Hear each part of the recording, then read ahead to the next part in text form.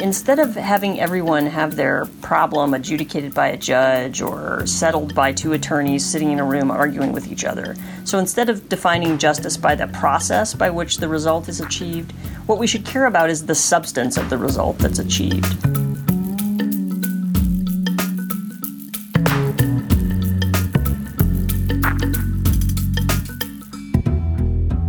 Hi, and welcome back to Amicus, Slate's podcast about the courts and the law and the rule of law in the Supreme Court. I'm Dahlia Lithwick. I cover many of those things for Slate. And this week we are continuing our summer series on fascinating legal thinkers you may not yet be that familiar with. And on today's show, we wanted to tackle an issue that affects just about everybody and yet somehow troubles almost nobody. The issue is access to civil justice. Now, everybody knows about what happens to Americans who face criminal proceedings and the ways that their access to an attorney, to legal resources, will implicate outcomes in ways that are shaped, of course, by race, by income, by class, by education.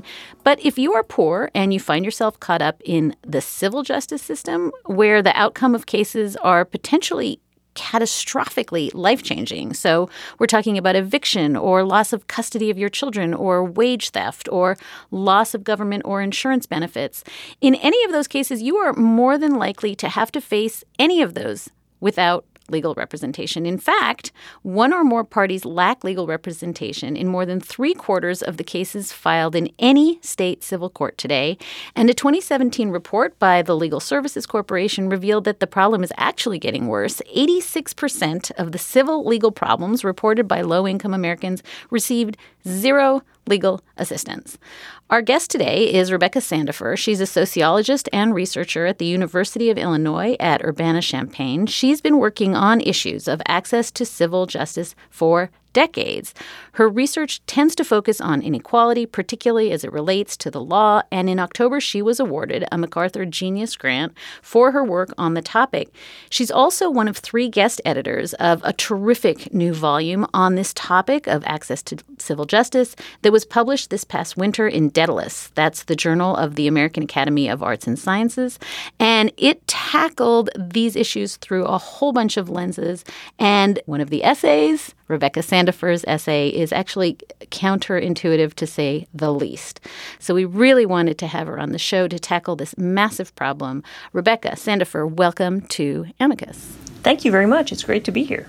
And have I set that up accurately? I feel like it was a little bit of a breathless intro, but I also feel like you are dealing with something that is so Leviathan in scale, and yet almost no Americans that I know, even in the legal world, talk about access to civil justice. Have I said anything initially that's not correct? No, everything you said is true, as far as we know. And I would add to the evidence about the massive nature of the challenge by saying that what's making it to the court system is the tip of a gigantic iceberg of civil justice experiences that Americans are having, most of which never make it to lawyers or to courts. And so if we use our best estimates of how many new civil justice problems Americans have every year, it's somewhere between 100 million and 150 million. So there's a tremendous amount of activity out there in people's lives, often concerning basic needs like safe housing or taking care of your kids or of an older relative, being able to work and have a livelihood, sort of really core issues in people's lives. And most of it's not getting any kind of legal assistance. And so I think it's really important to make this initial distinction because we think about access to justice in the criminal system, right? And we think of Law and Order, and we think of Gideon versus Wainwright, and we think, oh, well, the problem is solved because folks have a right to representation in the criminal system. But you're talking about the massive world of everyday issues that just has to do with a person who has to go to court for some workaday problem like custody or benefits or, as you said, housing. This is not an area where anybody gets counsel, right? We don't have a right to it, and they don't have it. There is no right to it. There are a group of legal aid lawyers who work on the civil side. Part of them are funded by the Legal Services Corporation, which is a granting agency that's funded by Congress, and some of them are funded from other sources. But even those offices turn away as many people as they help. There just isn't enough. I think there's one there's one legal aid lawyer for every 6,000 people eligible for their services. So there just isn't enough to close that gap if you're thinking about providing lawyers to everybody who might need one. And I want to go back and ask you the question I should have asked as a table-setting matter, which is tell us a little bit about your own background, because you come to this by way of sociology and data and not by way of kind of grand constitutional theory, right? That's right. I'm a sociologist. I'm not a lawyer. And I study sort of access to justice from two sides. So one is how ordinary people think about, understand, handle, and are affected by their civil justice problems. And then I study different kinds of solutions, traditional solutions like lawyers pro bono, but also emerging solutions like people who are not lawyers or different kinds of technologies for assisting people with this gigantic number of problems that currently receive no assistance. So I'm remembering that we had, maybe a year ago, we had Becca Heller on the show, and she's one of the and she's one of the founders of IRAP, and they give legal representation to refugees. And one of the things she said that struck me between the eyes is that if you put a lawyer in a room with a refugee, the odds of them prevailing in whatever system they're in skyrocket. Is that true in the civil legal system in this country? If you put a lawyer next to somebody in, say, an eviction proceeding or some kind of, child support proceeding, do the odds of them doing better in court just go through the roof? So the answer to that is actually it depends. A few years ago, I did what's called a meta-analysis, which is a study of studies. So you take all the studies about the thing that you care about and you try to put them together and figure out why lawyers make a big difference sometimes and a small difference other times. And so if you look across those studies, one thing you see is that sometimes lawyers do better than people on their own, but sometimes lawyers get too lawyerly. And if the forum is not so interested in that kind of stuff, if it's a more problem-solving space, then having a lawyer can actually be a disadvantage. It's also the case that if you compare lawyers to things that are not lawyers but are assisting people, so there are immigration advocates who are permitted to practice in immigration courts, there are a range of benefit settings where somebody who's not a lawyer can't help you. Sometimes that kind of person can be just as beneficial to a litigant as a lawyer can. But yes, overall, on average, you're better off if you have help than if you have no help. And you describe in your article even divorce kits, the sort of online, get your own divorce, fill out this paperwork, can sometimes be a lot more successful than having an attorney by your side, right? It suggests to me that this is it's a problem that can be solved by information and technology almost as much as it can be solved by more attorneys. I think lots of the justice problems that ordinary people experience could benefit a lot from things that are not full court press of a lawyer representing them. But there are certainly cases where there are complex legal issues involved in the matter, and then you want someone who has really complex legal expertise. But we can't say with authority what proportion of justice problems that is, but it's certainly not all of them by any means. So you mentioned that there's just a massive lack in legal aid lawyers and other attorneys that could offer pro bono services. What are the other barriers? I know that, for instance, and I think I've heard you speak about this, but just language, access to the English language is a barrier for people trying to get justice in the civil system. And obviously money is another. But what are the big barriers that you've found in your research that raise the possibility that someone's going to get less than justice in the civil courts? So when I started down this road of trying to understand how ordinary people handle their justice problems, I thought what I think everybody thought, which was, well, it's really about money. And so it's the ability to pay for the court fee or to pay for the attorney or to the opportunity costs of not being able to go to work, and that people are making these kind of rational calculations mostly about money, about what to do. And it turns out money certainly plays a role, but it plays a role way down the road. So if you ask people who didn't get any help with a civil justice problem, why didn't you get any help? Cost is maybe the fifth or sixth most important reason. But the common answers that people will give you is either it wouldn't make any difference or I already know what to do anyways, thanks. So people, for the most part, are pretty confident that they understand the situations that they confront and that they know what to do about them. And sometimes they're right, and sometimes they're disastrously wrong. But the other thing you see when you ask people, okay, what kind of situation do you have? So, for example, you've told me you work in a wage and hour job and your employer's not paying you overtime, so the legal situation is wage theft. But do you think it's a legal situation or some other kind of situation? The most common way that people describe their civil justice problems is as either bad luck or God's will for me. So these are things that just happen. They're just part of my life, or they're supposed to be part of my life. It's only for about 9 or 12% of justice problems that people will note the legal aspect of it. So part of money is certainly a barrier at some point, but a big barrier is people's understanding of these problems as things that they could act on, and that things that might benefit from some sort of legal action or legal intervention or legal advice. Well, that's intriguing. So, for instance, Link Kaplan has an essay in here about a woman who is evicted time and time again and in and out of shelters. And is the problem in, say, an eviction case that somebody just thinks I'm unlucky or the system is rigged? I'm hearing you say they don't even put this in the bucket of things for which they could get legal redress. And so the best thing is to just round up the kids and go to a shelter. That's a huge problem. Once something becomes a court case, people understand it's legal. So if I'm being sued for eviction and I know about it, or I'm being sued for debt and I know about it, and of course there are issues with notice and service and all that kind of stuff, then I tend to recognize that as a legal problem. People also recognize that getting divorced is a legal problem because we've set up a system where if you want to do it, you have to go through a court system to do it. So people will recognize the legal aspects there. But to go back to the housing example, people may not recognize that they've just experienced an informal eviction and that is in fact against the law. Right? Your landlord can't just come by and take all your stuff, put it in the front yard and change the locks. But they do sometimes.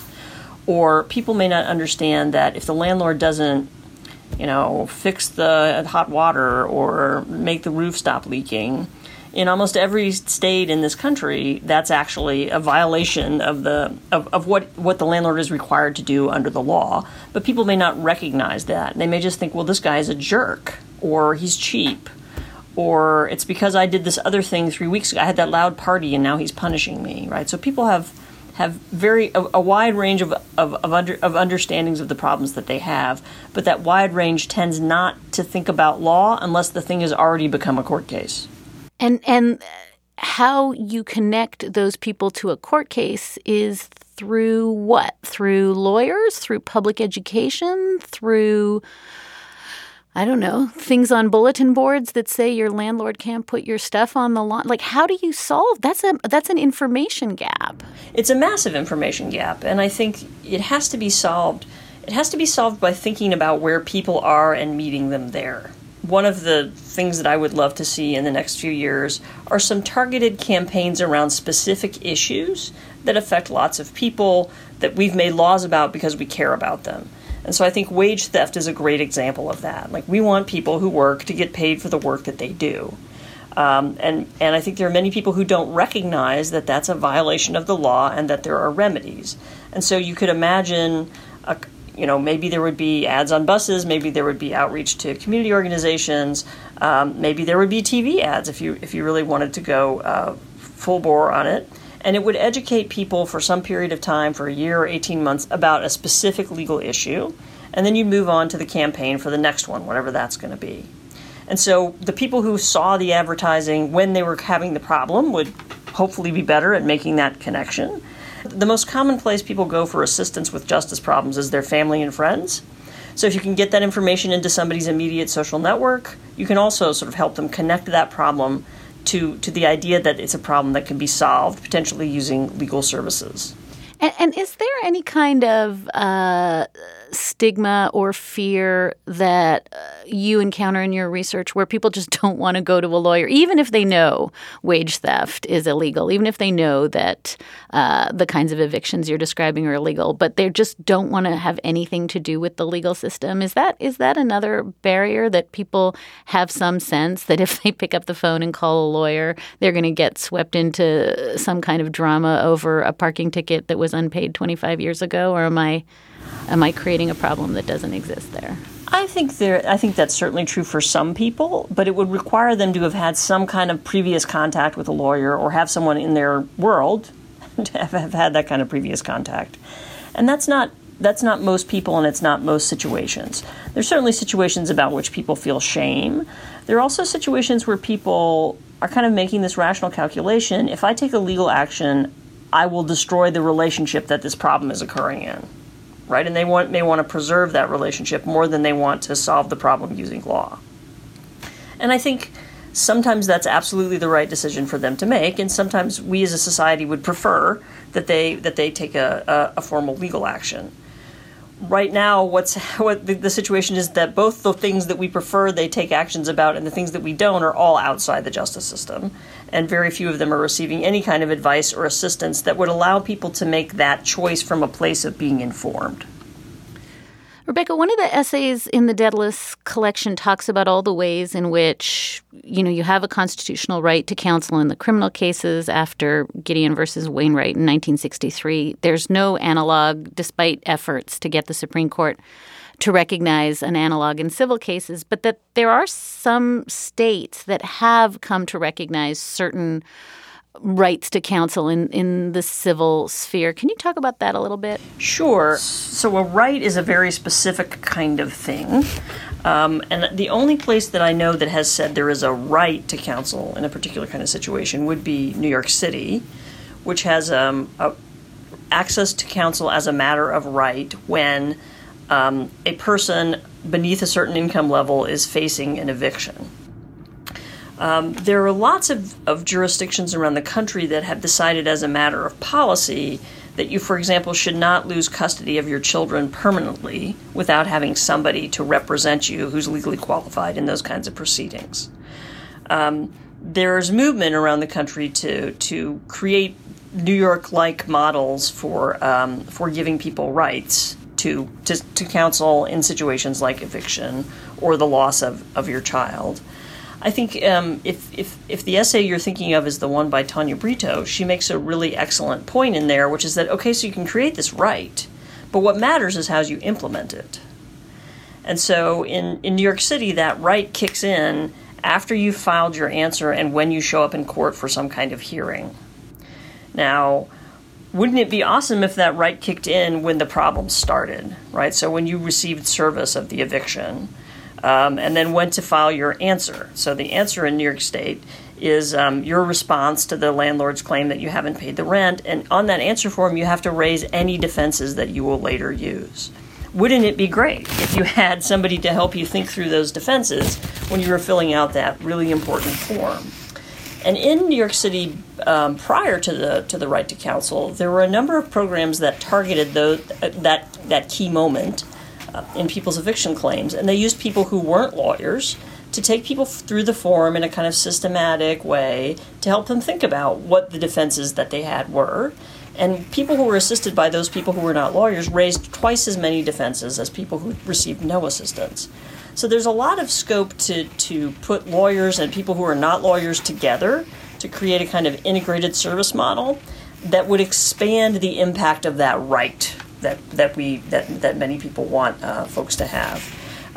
What I don't see, well, I see some movement on the rights front. What I don't see is that kind of thinking about the implementation of the right. We had a sort of a boomlet in the 1970s, with the Legal Services Corporation in 1974, with legal aid, and this notion for a while that we should give the poor lawyers, and someday we would have equal justice under the law. You're not a huge fan, I think, of that model in general, that we build up those sort of formal legal services and give everyone a lawyer. Your essay pushes back on that a little bit. Am I right? That's absolutely right. I mean, I think there are some situations where what you really need is somebody who has a fully qualified, fully licensed attorney assisting them. But there are many situations where somebody who is not a lawyer can provide really great assistance that can be very consequential. And I'll give you another example from New York City. So at the same time that there was that program, they called them navigators, who were helping you fill out your answer form to your eviction, there was another program that was taking some of those cases and working them from that moment through their resolution and beyond. And they were also called navigators, these helpers, and they were trained social workers. And they had a little bit of instruction in, what is the process of an eviction, what's the order of the steps. But they certainly weren't lawyers, and they hadn't received legal training. And so they would take your case, and then they would make sure that you showed up. They would go to everything in the courthouse that happened with you. So talking to your landlord's attorney, talking to the judge, talking to the court attorney, talking to the clerk. And then they were empowered to answer factual questions addressed to them by judicial staff on your behalf. So they couldn't give you legal advice, they couldn't practice law, but if you're there and you're all stressed out and the judge needs to know if you have a receipt for the rent and you're too stressed out to answer that question, the navigator could say, yes, Mrs. So-and-so has the receipt for the rent. So they would do that stuff in court. And then outside of court, they would, because they're social workers, use their social work skills to connect people to benefits and services that they were eligible for but not receiving. That allowed those folks to then say to the court, listen, this is not going to happen again. I now have a reliable income stream because I'm getting my veterans benefits or whatever the situation might be. Or I've received financial counseling and now I understand how to budget better, whatever that person might need. And so in the first year of that program, which was operating at a pilot scale, they had a 0% eviction rate. That is, nobody they assisted got booted out of their apartment. Now, would they have been able to work every case? Probably not. And when they found cases that had complex legal issues, they would refer them out to legal aid lawyers. But it's very good, that kind of pilot study and evaluation is very good proof of concept that you don't always need lawyers, even once something becomes a court case. There are lots of other ways to provide assistance that is proportionate to the problem. And often that assistance is also actually cheaper, which allows you to help more people in an effective way. This is the story of the one. As head of maintenance at a concert hall, he knows the show must always go on. That's why he works behind the scenes, ensuring every light is working, the HVAC is humming, and his facility shines. With Grainger's supplies and solutions for every challenge he faces, plus 24/7 customer support, his venue never misses a beat. Call quickgrainger.com or just stop by. Grainger, for the ones who get it done.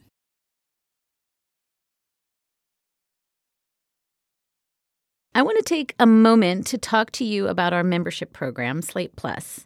If you are hearing me say this, then you're listening to the regular version of our show, which is awesome. Thank you. But if you were to sign up for Slate Plus, you could enjoy this show commercial-free, and you'll get access to bonus segments and extended versions of all your favorite Slate shows.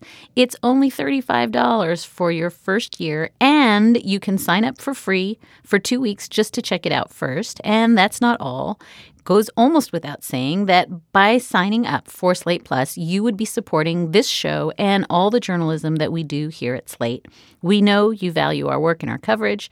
We know you value it now more than ever, and you know how urgent the work is right here, right now, today. We need your help to keep doing it. Sign up for Slate Plus. Help secure Slate's future. To learn more and to begin your free 2-week trial, go to slate.com/amicusplus. We're back now with Rebecca Sandifer. She is a sociologist and researcher on questions of access to civil justice. So here's where I confess to you that before my foray into legal journalism, I worked at a divorce law firm for a couple of years after law school. And my experience is exactly what you're describing, which is that it was about 87% social work, that there's some amount of it that was, looking at forensic accounting reports and making judgments about income. But a huge amount of it was just walking people through traumatic times in their lives. And I guess I should note parenthetically that lawyers are extremely ill-trained to do social work. So what you're describing is just a kind of a response to an American tendency to make everything a legal process, right? Like, we didn't have to put everything into the courts to get resolved, but that's what we think of as justice, is have it adjudicated in this fashion. And it almost seems like you're saying we need to remove whole chunks of civil processes that, in an ideal Platonic world, should be resolved, by a neutral fact finder in a court of law with a, judicial system, but that don't get resolved well that way. That justice can be better done by removing them from the court system altogether. I think sometimes that's true. I think the broader point I would make is that, from my perspective, justice isn't about a process; it's about an outcome. And so the question is the way this we've made rules about various things that happen in people's lives because we think they're important enough that we should all have a collective stake in how they turn out and what's possible to happen for them. So to go back to that eviction example, we don't think your landlord should be able to throw all your stuff in the street and change the locks, right? We think if your landlord wants you out, he or she should follow a particular process, and that process is defined in law. And similarly, if you think your child has a substance abuse problem or a mental illness and therefore can't take care of their children, you can't just go pick that kid up and take them home, right? There are processes that you have to go through that allow you then to have the ability and the powers to take care of that child and make decisions for it. And whenever those kinds of issues are resolved in a way that's consistent with the rules that we've made, whether or not you go to a lawyer or through a formal court process, that's when you have legal justice. That's when you have lawful resolution. And so what we should be thinking about is not, do we want another 100 million cases running through the courts, because that would be unsustainable and really, really undesirable. Court processes are not appropriate for all of the things that we ask them to do. But are there ways that we can help to ensure that all of those problems that don't get to the court are somehow resolved within the bounds that we've set in our laws? So this brings us to lawyers who really do not come out shining in this Daedalus anthology. They kind of come across as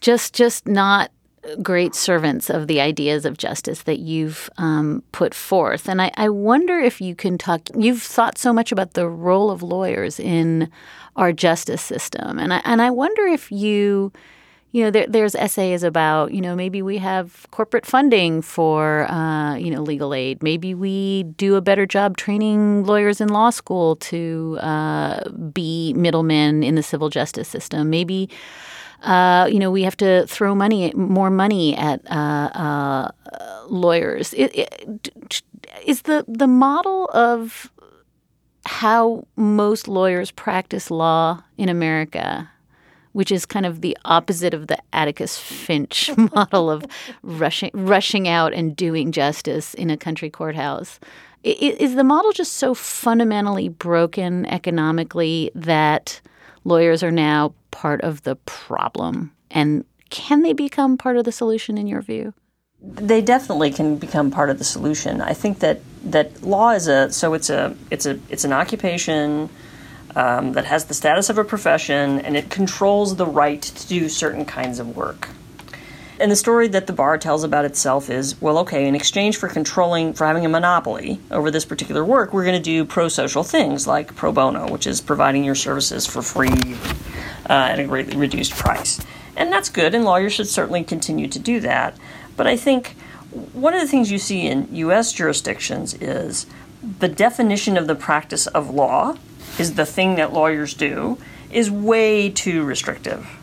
So, for example, in U.S. jurisdictions, pretty much in most situations, only lawyers can give legal advice. That is, only lawyers can say, it sounds to me like you just experienced an informal eviction, and what you should do is first send this kind of letter to your landlord and then file this kind of lawsuit at the courthouse, right? So they can't, nobody but an attorney in most situations can diagnose the legal nature of your problem and then give you advice about what to do about it.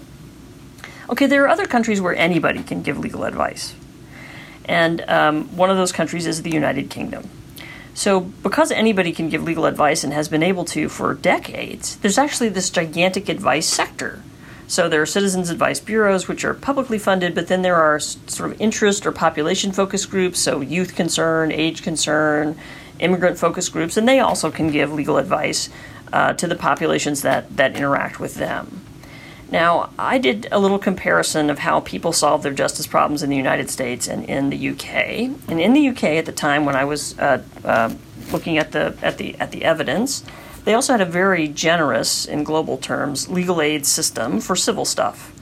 And it follows a model that sometimes people call Judicare. So you can take just like with Medicare, you take your voucher from the government and you give it to a private provider. In this case, it's not a doctor, it's a lawyer. And so at the time I was looking at these data, 60% of the population was eligible for some subsidy of that type. So law was free for a lot of people. Even in that situation, people preferred to go to the advice service. They were much more likely to turn to advice than to free law. And I think that gives us some important insights into what it is. If lawyers were going to think about how to keep themselves relevant, they would need to think about what it is that people want and the way that they understand their own situations. And American lawyers have been amazingly resilient to not thinking about that. There are some edgy and innovative lawyers who are working in small practices who are thinking about ways to deliver their services differently. There are things like LegalZoom and Rocket Lawyer that are platforms for lawyers to deliver their services in ways that make more sense to consumers. But overall, the profession is actually, it's very, very conservative, even in the face of the economic downturn of 2008. There are all these conversations about how I think we have 1.3 million lawyers in this country. That's too many, right? Many of them are underemployed. Even in the face of that, the bar is just incredibly conservative for whatever reason. This is just a historical problem, right? It's not necessarily myopic self-interest greed. It's just historically in the United States, we've just had a vision that, as you say, law is what lawyers do. And this hegemonic control of both what the profession can do and also how many things happen under the ambit of the courts. That's all just a historic story about how the United States came up through this kind of hyper-legal culture. I mean, why is the UK more expansive in its view of what could happen? It's not just greed. No, it's not. I think it has to do with exactly what you're describing, the ways in which those legal professions developed historically in the places where they grew up. So there are countries like the United States where you have these really restrictive monopolies, and there are countries like the UK where you still have, barristers and solicitors control appearances in courts, but they don't control everything that we would think of as the practice of law here in the United States. But to your point about how this is sort of a historical legacy, people made choices and took actions that created that historical legacy, which means that people can make new choices and take different actions that change that landscape and make it easier for people to get assistance, make it easier for new kinds of providers to come in and new kinds of business models. And I think there's a little bit of movement in that in the U.S. context. There are states that are sort of starting to think about how could we relax some of these rules a little bit. But it's turning out to be a very slow process. Not, I think, because we have a hyper-legal culture, but because lawyers think that everyone else in the world thinks like lawyers, when in fact they think like people, right? They see themselves as confronting problems that they want to solve, not experiencing due process and exercising their fundamental constitutional rights. And so until lawyers start to think differently, either because they're pressed to by market pressures, or because they just start to think differently because they're innovative, creative thinkers, or because they're trained differently in law schools, until that changes, then that change is not going to be led by the bar. If I were lawyers, I would be concerned that change is going to be led by somebody else, right? So some legislature is going to get annoyed and say, okay, we're redefining the practice of law. And I think it would be in the interests of attorneys to try to get out ahead of that change and to think about it proactively, because I do think it's coming, even though it's much slower than I would have hoped. if you could wave a magic wand and put one thing into place, I know we talked about your signs on buses and, massive public education about what is and isn't a legal issue. But if you could change one massive systemic wrong to improve this enormous, immense problem of access to civil legal justice, what would be your first order change? My first order change would be to change the way the practice of law is regulated, to open up the advice space, and to open it up not just to social workers, but to for-profit providers. And that would create this enormous area in which you could have really cool innovations that you and I probably can't imagine right now, but would be perhaps delighted to see 5 years from now. It would just allow so much energy that's currently constrained to be released. And some of those ideas would be dumb ideas, and some of them would be really good ideas. But until there's that space, nothing here can change. I'm going to turn you over to my intern today, Nate Ortner, who's read your article and researched this topic. And I think he has one last question for you, Rebecca, if you have a minute. Absolutely. So you said that people could benefit from the just resolution of legal problems. What do you mean by that? So I mean that instead of having everyone have their problem adjudicated by a judge or settled by two attorneys sitting in a room arguing with each other, so instead of defining justice by the process by which the result is achieved, what we should care about is the substance of the result that's achieved. So is the result lawful, right? So if I'm evicted for not paying my rent, have I actually not paid my rent? If I wanted to care for a grandchild whose parent I think can't care for it, like, is it really true? And am I a good carer, right? Is the parent not a good parent and I'm a better parent? And there are lots of ways to achieve that without going to formal law. But we still want those things to be resolved in ways that are consistent with that formal law. So it's the substance of what happens rather than the process through which that result is achieved.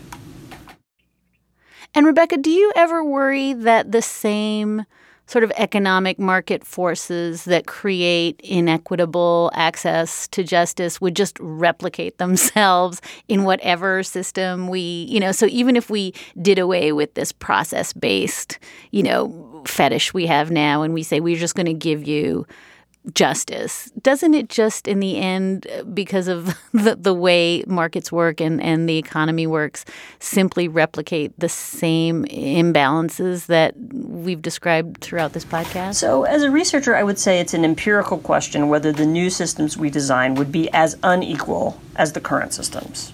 Right? I mean, I think it depends on how you design them and what you do. You can design systems to equalize things, which means you're not going to treat everyone exactly the same. You're going to have ways of trying to get them at a level playing field. And so I think that's completely doable. But to your broader point about the relationship between law and inequality in markets, if you have capitalism in markets, you're going to have two things: a lot of inequality and poverty. And no legal system can change those things, right? The legal system is an effect, in a sense, of those more fundamental systems of how we divide stuff up and give people opportunities to make a living and so on. And so you're absolutely right. Even the best redesigned legal system could be much better than the one we have, but it's still going to be responsive to the major forces in society that all institutions are responsive to. There's no way to insulate law or any other institution from that stuff. Our guest today was Rebecca Sandifer. She's a sociologist and researcher at University of Illinois at Urbana-Champaign. She has been working on issues of access to civil justice for decades, and she recently won a MacArthur Genius Fellowship for her work on the topic. She's one of 3 guest editors of a really important new volume on the topic, published just this past winter in Daedalus, the Journal of the American Academy of Arts and Sciences. Rebecca, thank you so much. This was immensely clarifying and helpful, and I feel like I want to have you on 20 million more times to answer all these questions that I am embarrassed to say we've neglected on this show for a long time. Thank you for being with us. Thank you for the opportunity. And that is a wrap for this episode of Amicus. Thank you so much for listening. If you want to get in touch, we love your mail. And our email is amicus@slate.com. You can always find us at facebook.com/amicus podcast.